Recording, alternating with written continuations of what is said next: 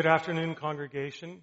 We would like to extend a warm welcome to all those who are worshiping with us today, including those who are online. We pray that we will be nourished and refreshed as we worship the Lord together, and that He is glorified in this. Consistory has the following announcements repeated from this morning. This week, Wednesday, Matthias, Kaylee, and Elijah Schat will be visiting us for a few days. We've put together an itinerary which has been shared on Church Social and placed in the mailboxes of members who aren't on Church Social.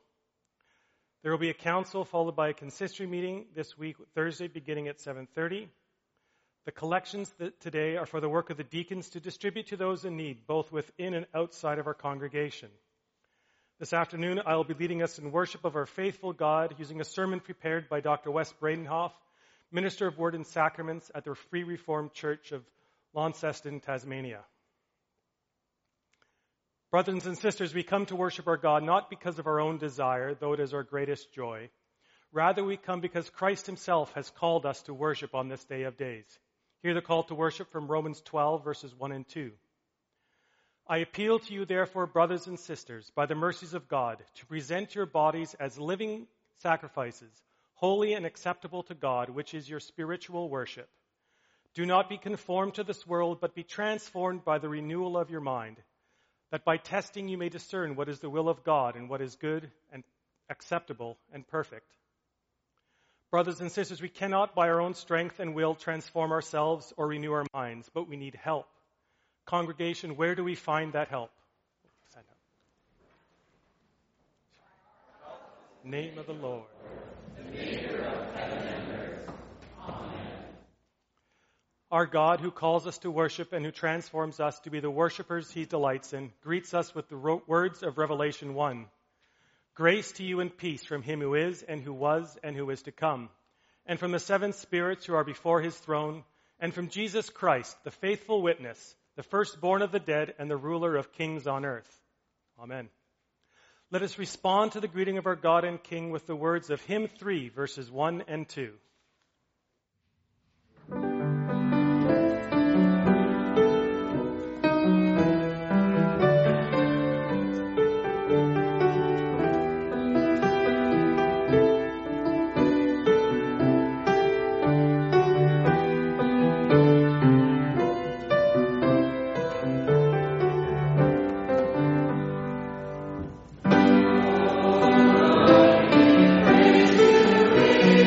Yeah.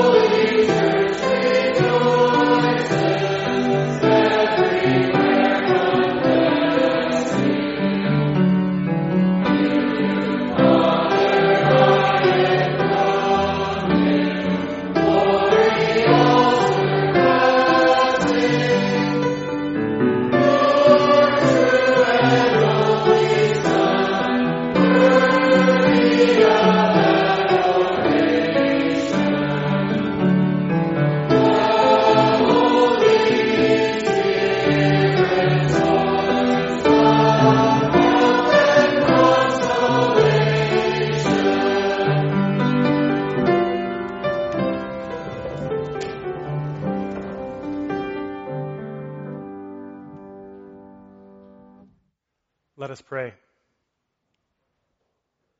Heavenly Father, you are wise and holy, and your testimony is sure.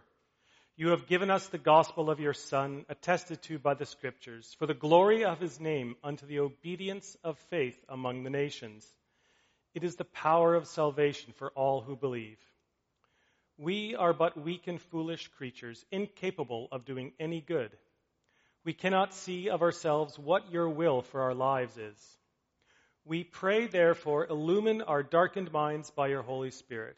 Make us truly humble, listening eagerly for what you tell us, not what we want to hear. Block out all the worldly conceit that calls to us from every side and distracts us from the truth, from you. Cause us instead to understand your gospel and be governed by it. Bless our time of worship and strengthen us, so that in this week that lies ahead and in every day that dawns until you return or call us home, we will honor and glorify you and be a blessing on each other and the world around us. We pray all this in the name of our faithful Savior, Jesus Christ. Amen. This afternoon, we will look at the gospel of our Lord Jesus Christ revealed to us in baptism, as the church confesses that in Lord's Days 26 and 27. In connection with our confession, we will read two passages, one from the Old and one from the New. First, let's read Genesis 17, verses 1 to 14, which you can find on page 11 or page 14 of your Bible.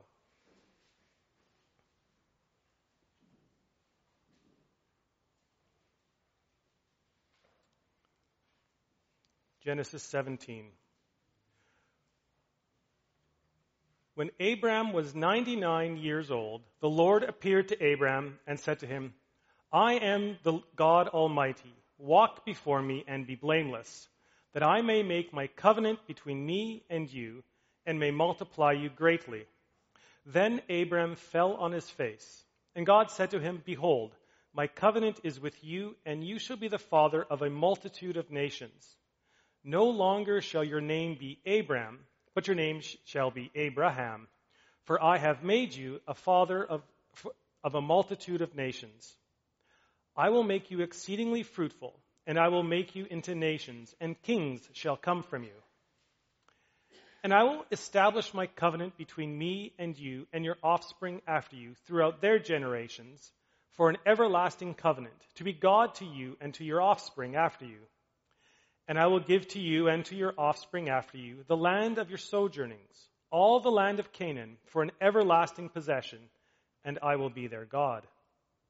And God said to Abraham, As for you, you shall keep my covenant, you and your offspring after you throughout their generations. This is my covenant which you shall keep between me and you and your offspring after you. Every male among you shall be circumcised. You shall be circumcised in the flesh of your foreskins, and it shall be a sign of the covenant between me and you. He who is 8 days old among you shall be circumcised. Every male throughout your generations, whether born in your house or bought with your money, from any foreigner who is not of your offspring. Both he who is born in your house and he who is bought with your money shall surely be circumcised. So shall my covenant be in your flesh, an everlasting covenant. Any uncircumcised male who is not circumcised in the flesh of his foreskin shall be cut off from his people. He has broken my covenant. And now we'll turn to Hebrews 8, and we'll read the whole chapter. And you can find that on page 1005 or 1192.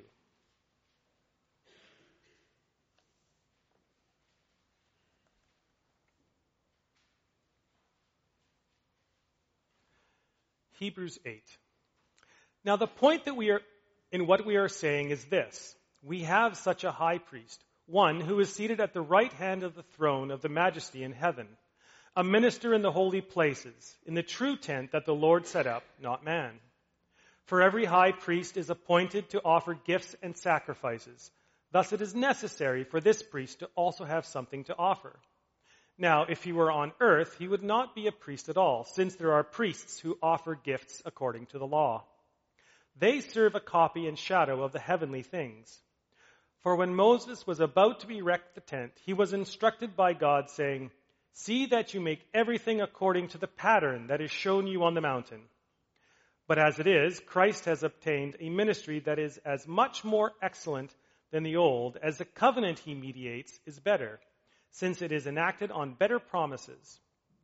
For if that first covenant had been faultless, there would have been no occasion to look for a second.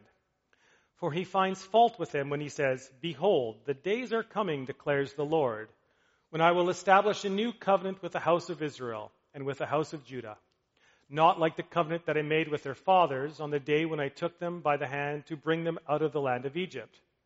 For they did not continue in my covenant, and I showed no concern for them, declares the Lord. For this is the covenant that I will make with the house of Israel after those days, declares the Lord. I will put my laws into their minds and write them on their hearts, and I will be their God, and they shall be my people. And they shall not teach each other, each one his neighbor and each one his brother, saying, Know the Lord, for they shall all know me, from the least of them to the greatest. For I will be merciful toward their iniquities, and I will remember their sins no more. In speaking of a new covenant, he makes the first one obsolete, and what is becoming obsolete and growing old is ready to vanish away. So far, the reading of Scripture. Let us prepare for our sermon with the singing of Psalm 105, verses 1, 2, 3, and 4.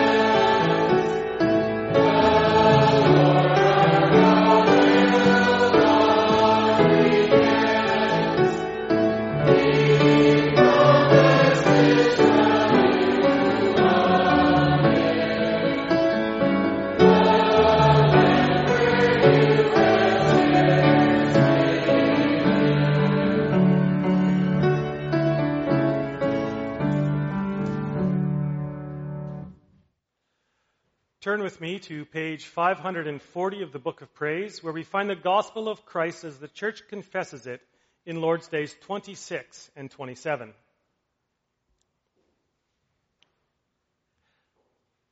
How does holy baptism signify and seal to you that the one sacrifice of Christ on the cross benefits you? In this way, Christ instituted this outward washing, and with it gave the promise that, as surely as water washes away dirt from the body, so certainly his blood and spirit wash away the impurity of my soul, that is, all my sins. What does it mean to be washed with Christ's blood and spirit? To be washed with Christ's blood means to receive forgiveness of sins from God through grace because of Christ's blood, poured out for us in his sacrifice on the cross. To be washed with his Spirit means to be renewed by the Holy Spirit and sanctified to be members of Christ, so that more and more we become dead to sin and lead a holy and blameless life. Where has Christ promised that he will wash us with his blood and Spirit as surely as we are washed with the water of baptism?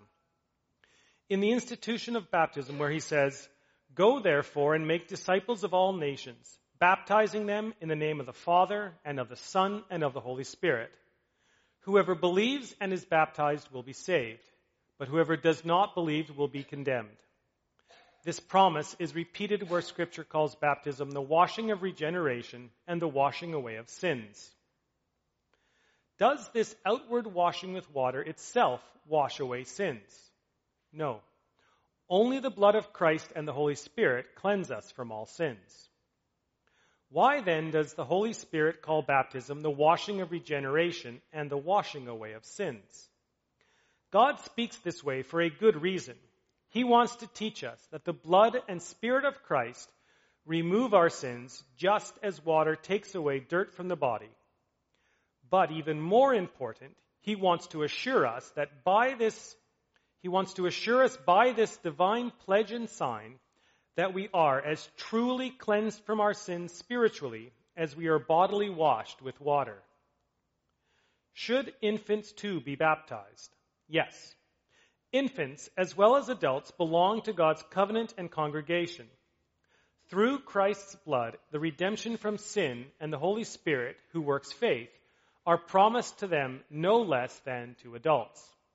Therefore, by baptism, as sign of the covenant, they must be incorporated into the Christian church and distinguished from the children of unbelievers. This was done in the Old Covenant by circumcision, in place of which baptism was instituted in the New Covenant.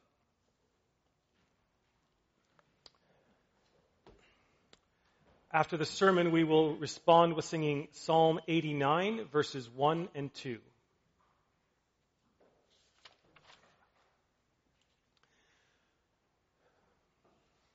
Beloved of our Lord Jesus Christ, what is baptism all about? We can't take it for granted that we know the answer to that question. For many around us who claim to believe in Christ, baptism is about us. Baptism is about us making a commitment to Christ. Baptism tells God that we really mean business. That often ties into two other trends around us. One is the rejection of infant baptism, and the other is a compromising of God's sovereignty in our salvation. Of course, infants can't express a commitment to Christ, so of course you don't baptize them. And if your doctrine of salvation gives a prominent place to human decisions and a lesser place to God's grace, then it shouldn't be at all surprising that your view of baptism is similar. But closer to home, there is a potential that we could develop a similar approach to baptism. Every time we witness a baptism, the parents answer some questions. They make vows before the Lord. It could happen that we view those vows as the essence of baptism. That baptism is really about parents making a commitment to raise their child in a way that pleases God. Baptism is then really about the promises that the parents make regarding their child. But it would be a mistake to think that way. The promises made by the parents are connected to the baptism of their child, but those promises don't make up the essence of what baptism is really about. When we read the summary of biblical teaching found in Lord's Days 26 and 27, did you hear anything about people making promises? No, there is nothing about people making promises there. And it's not found in the summary of biblical teaching found in Article 34 of the Belgic Confession either. At its heart, baptism is not about people making promises to God. It's quite the other way around. That's what we're going to learn about this afternoon. We're going to consider how holy baptism is all about the promises of our God. We'll consider first what those promises are, second, who those promises are for, and third, how those promises are to be embraced. Each time we have baptism administered, we first listen to the form for the baptism of infants. It's a beautiful little sermon about baptism. At the beginning, there's that wonderful section explaining why we are baptized into the name of the Father, the Son, and the Holy Spirit. It all has to do with the promises of God in the covenant of grace. Being baptized into the Father means that God the Father tells us that we are in the covenant of grace with Him. He has marked us off and separated us from the world. We are His children. We are heirs. We are those in line to receive an inheritance from Him. He promises us that He will give us good things in this life and in the life to come. He will turn evil away from us, or He'll turn it into something good. He promises that He has a hand of power and a heart of love for each of us. Being baptized into the Son means that Christ promises us that we are washed in His blood from all our sins. We are united to Him in His death and resurrection. That means He promises that our old nature was crucified with Him on the cross, and our new nature has come to life with His resurrection. The consequence is that sin no longer can send us to hell. God looks at us, and He sees us through the lens of His Son. He counts everything that Christ has done to our account. We are right with God because of Jesus. Christ promises us freedom from the curse of sin. Being baptized into the Holy Spirit means that the Spirit promises us that He will live in us. He will connect us to Christ each day. He will pass on what we have in Jesus. Through the ministry of the Spirit, we find our hope for forgiveness through Christ. And then we also hate sin and fight against it. He promises to work that in us until the last day, when we appear before the judgment seat without blemish or defect. In our baptism, the Holy Spirit promises us that He will help us run the race and finish the race all through Christ. Loved ones, these are beautiful promises, encouraging, awesome to reflect on. Our catechism speaks along the same lines as the form. But the focus there is on washing with Christ's blood and Spirit. Through the waters of baptism, God promises us that we are washed from our sins with Christ's blood. That means we have the promise of forgiveness, but we're also promised the washing of the Holy Spirit. That means that God promises His Spirit to work in us and renew us. That means we have the promise of sanctification. Those same promises are also found in what we read from Hebrews 8. That passage speaks of the covenant of grace after the coming of Christ. There are better promises after the coming of Christ, and then the author of Hebrews quotes from Jeremiah 31. There we find God promising to put His laws in the minds of His people. He will write them on their hearts. How? Through the Holy Spirit. The Spirit will be poured out, and He will guide believers to walk in the ways of God. Not only that, but God promises radical forgiveness too. He says, "For I will forgive their wickedness and remember their sins no more." Forgive and forget. That's what God promises to do. The sins of God's people will not be an obstacle to their relationship with Him. There will be a clear line of fellowship between God and them. How can He promise that? Through Christ. So, at its heart, baptism is about the promises of God relating to redemption from sin through Christ's blood, and the promises of God relating to the Holy Spirit, who works faith in our hearts and who works sanctification in our lives. To put it succinctly, baptism is about the promises of God for our salvation. The next question is, who are these promises for? We should look at the answer to that in connection with the covenant of grace. Throughout the Bible, with whom does God enter into covenant relationships? As we survey the Bible, taking the big picture approach, to whom does God give the promises of the covenant of grace? That's where Genesis 17 is so crucial. God comes to Abraham. He changes his name to Abraham because he will be the father of many nations. Not only that, but God will be in a perpetual relationship with Abraham, a covenant of grace forever. Yahweh promises to be his God. But did God restrict that covenant to Abraham? Did he restrict it to the adults in Abraham's household who might be able to independently express a commitment to Yahweh? No. God said that he was covenanting with Abraham and his descendants, with Abraham and his children. As a sign and seal of that, all the male members of Abraham's household were to be marked with circumcision. Young and old alike were to be circumcised because they were all taken into the covenant of grace established with Abraham. They were all recipients of the promises made to Abraham. Now, some may object that that's from the Old Testament.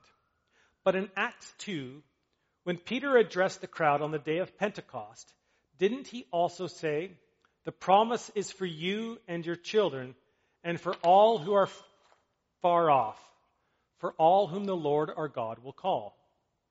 The promise is for believers and their children after Christ, just like it was before Christ. Think of it this way. Before Jesus died on the cross, Jewish believers and their children were included in the covenant of grace. About that, there is no question. I think even the most ardent Baptist will agree with that. But how can it be that Jesus dies on the cross, rises from the dead, ascends into heaven, and then all of a sudden, the children of believers are excluded from the covenant? All of a sudden, in the blink of an eye, God's promises are no longer for them. The idea would have been horrific to first century Jewish Christians. That wouldn't have made any sense. That would have stripped some of the goodness away from the good news. And we would certainly expect to see some controversy over such a radical departure in the book of Acts somewhere. But there's nothing about that. Instead, what we find suggests continuity on this point between the Old Testament and the New Testament administrations of the covenant of grace. Children were included in the Old, and they continue to be included in the New. The children of believers continue to be recipients of God's covenant promises, and therefore ought to be baptized. Here we can bring in Hebrews 8 again. The covenant of grace after Christ's death is said to be a better covenant. It has been improved. The question that our Baptist friends need to answer is, how can the covenant of grace be said to be better and improved by suddenly casting out the children of believers? And didn't Jesus himself show such remarkable compassion and love for covenant children in the Gospels? Why would he suddenly cast them out after his work on the cross? What kind of sense does that make? And last of all, didn't Paul regard children as being under the promises and obligations of the covenant?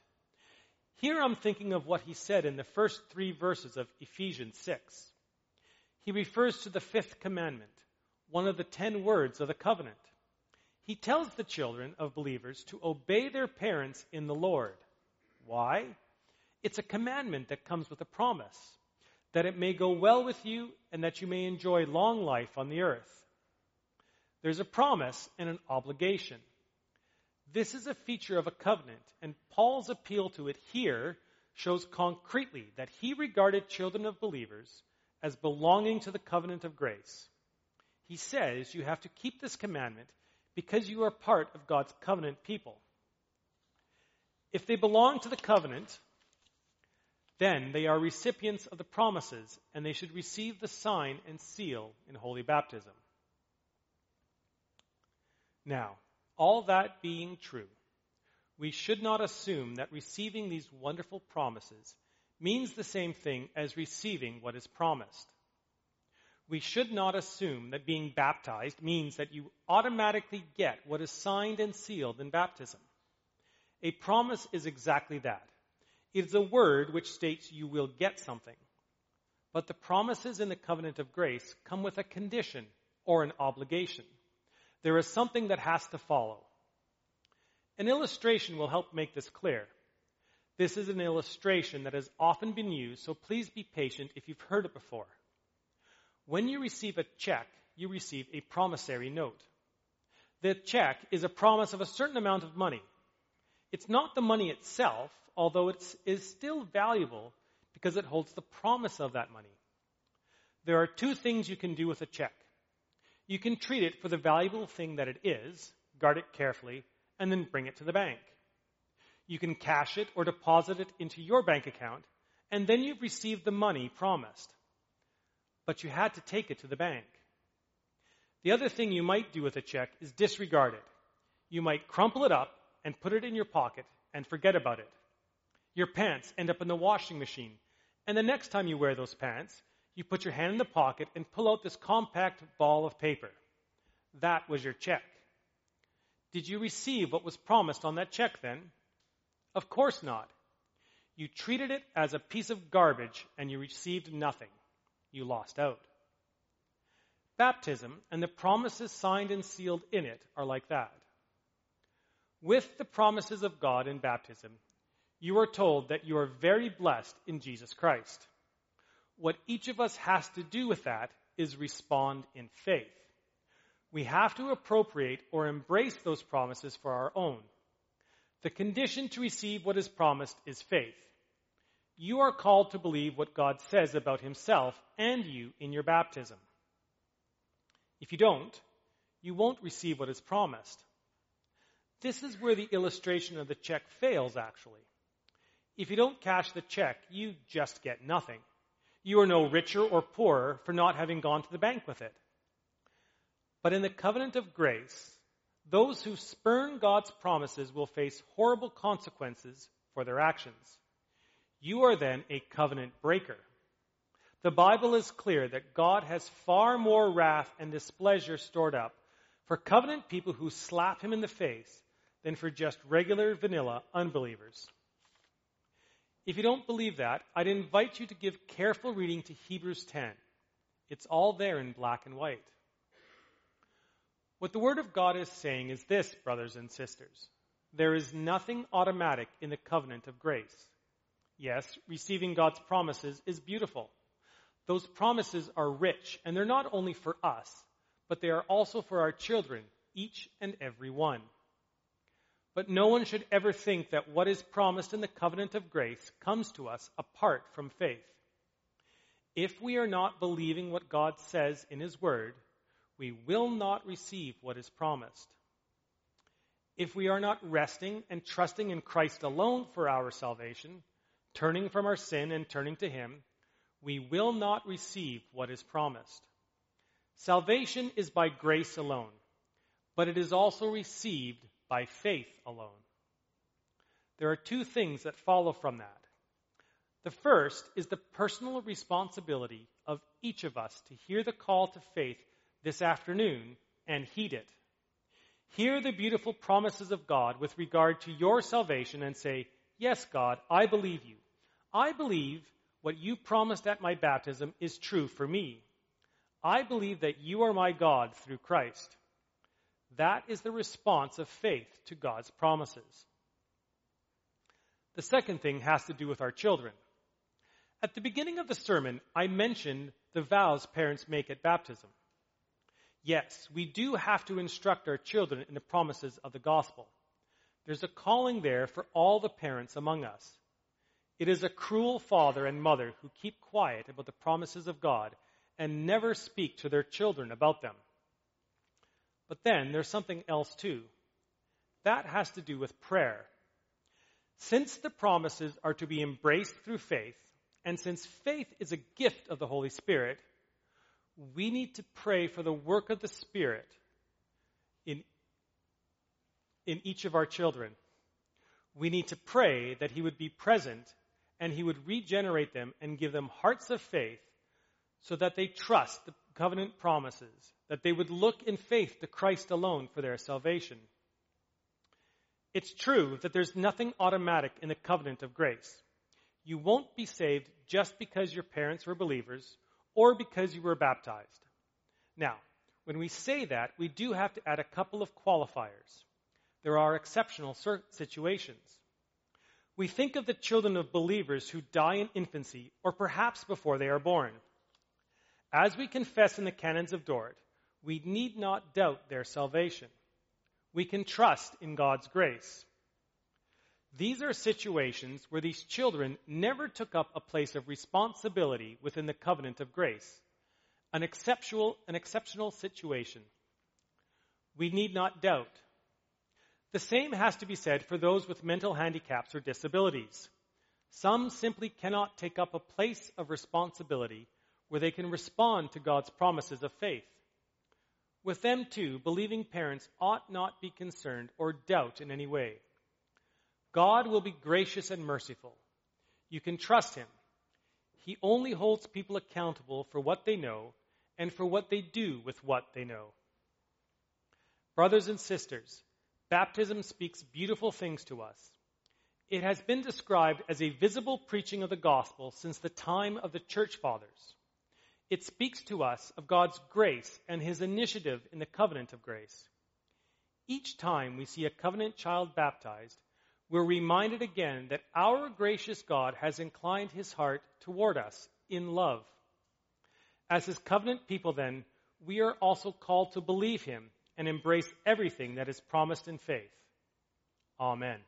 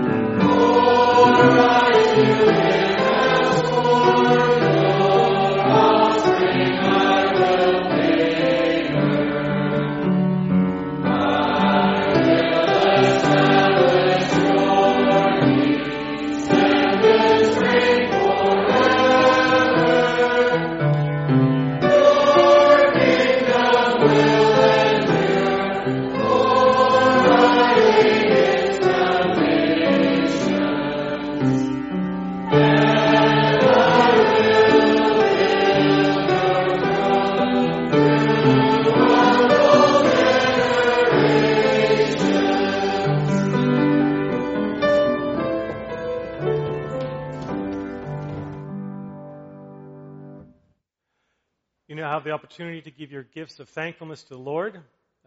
The offerings are for the work of the deacons to help those in need, both within and outside the congregation. And after they've been received, we will sing hymn 58, all 3 verses. May God bless your giving.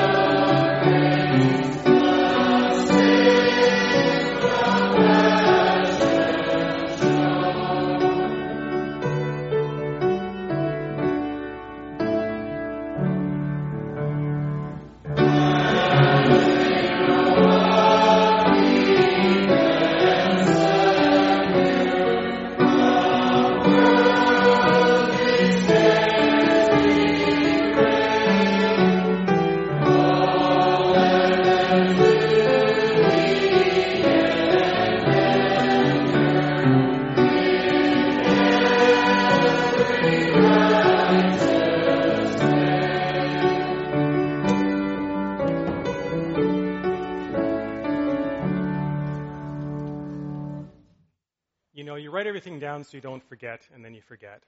So let's now, together with the Church of all times and places, confess our undoubted Christian faith with the words of the Apostles' Creed as set to music in Hymn 1.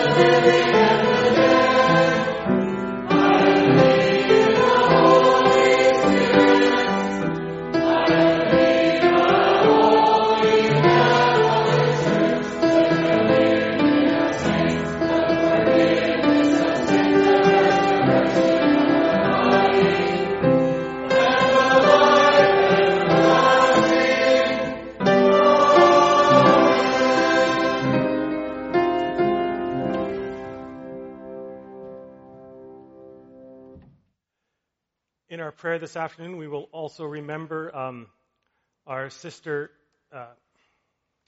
Yulin, who is having troubles this past week with her MS, and as well as the children who have finished school for the year and the grads who have completed their schooling. Let's pray. O God in heaven, thank you for your precious promises signed and sealed in baptism. We are glad that we have your name upon us, that you promise to wash us with Christ's blood and Spirit. Please help each of us to embrace what is promised in faith. Lord, we also pray for all our children, that you would give them faith through the working of your Spirit in them. We pray that none of them would miss out on what is promised to them in the covenant of grace. We pray that because we love them, but more importantly, because we love you and want to see you praised through them. Father, you know that some of our children have turned from you. They have been baptized, have heard the gospel promises, and nonetheless they turn their backs on you. There is one such covenant child that has been put under discipline in our congregation. Holy and gracious Father, we know that none of us can out-sin your grace. And if it is your will, we pray that you would draw these children back so that we can rejoice in you together with them once more. And if it is not your will, grant to us strength and wisdom to know that your will, your love, your goodness are all far better than ours, and that this too is for your glory. This past week, we witnessed once again the passing of the seasons from spring into summer. With this comes the end of another school year. We thank you, Father, for the great blessing that our schools are in raising our children in the fear of your name. We pray that you will be with the students, staff, and teachers as they enjoy their summer break. We thank you also for those who have graduated. We think first of the grade 8s, Hunter Vienendahl, Joshua Mohajan, Lydia Shea, and Zach Vandenhoven. We thank you for the maturing that we can see in these young people and pray that you will continue to bless them as they enter high school. We thank you also for Andrew Gunning, Connor Schoon, and Daniel Slump, who have all finished their time in grade school. Be with them as they move from the familiar environments of family and Christian schools into the world at large. Protect them from the dangers that lurk and help them to continue to grow in maturity of faith. Finally, we thank you for that Daniel Dam could finish his nursing program and take up his vocation full time. We pray that in his work he would be a blessing on those whom he serves, and that through his hands they would see Christ at work through him. Heavenly Father, there are many cares in our congregation. Jennifer Yulin is struggling with her MS. There are times such as this week when it takes so much out of our sister and everything is a struggle. Grant our sister and Neek, her husband, the strength they need to persevere through these difficult times. Father, may you grant all those in our congregation who suffer from illness and disease of any sort, as well as their families and loved ones, the comfort of the covenant promises, so that even in days of suffering and sorrow they can say, "This is the day that the Lord has made. We will rejoice and be glad in it." Father, we have called candidate Matthias Schatt to pastor among us. We know our brother has received other calls and must now decide where you send him. We pray that you will grant him wisdom as he makes his decision. We pray also that whether he accepts the call here or not, that you will continue to provide your congregation with faithful under-shepherds to tend this flock. Bless the work of the elders and deacons in our midst and cause us to make their work a joy, not a sorrow. All this we pray in the name of Christ, our Savior and Lord. Amen. Our final song for this afternoon is Psalm 135, verses 1, 2, 9, and 10. Yeah.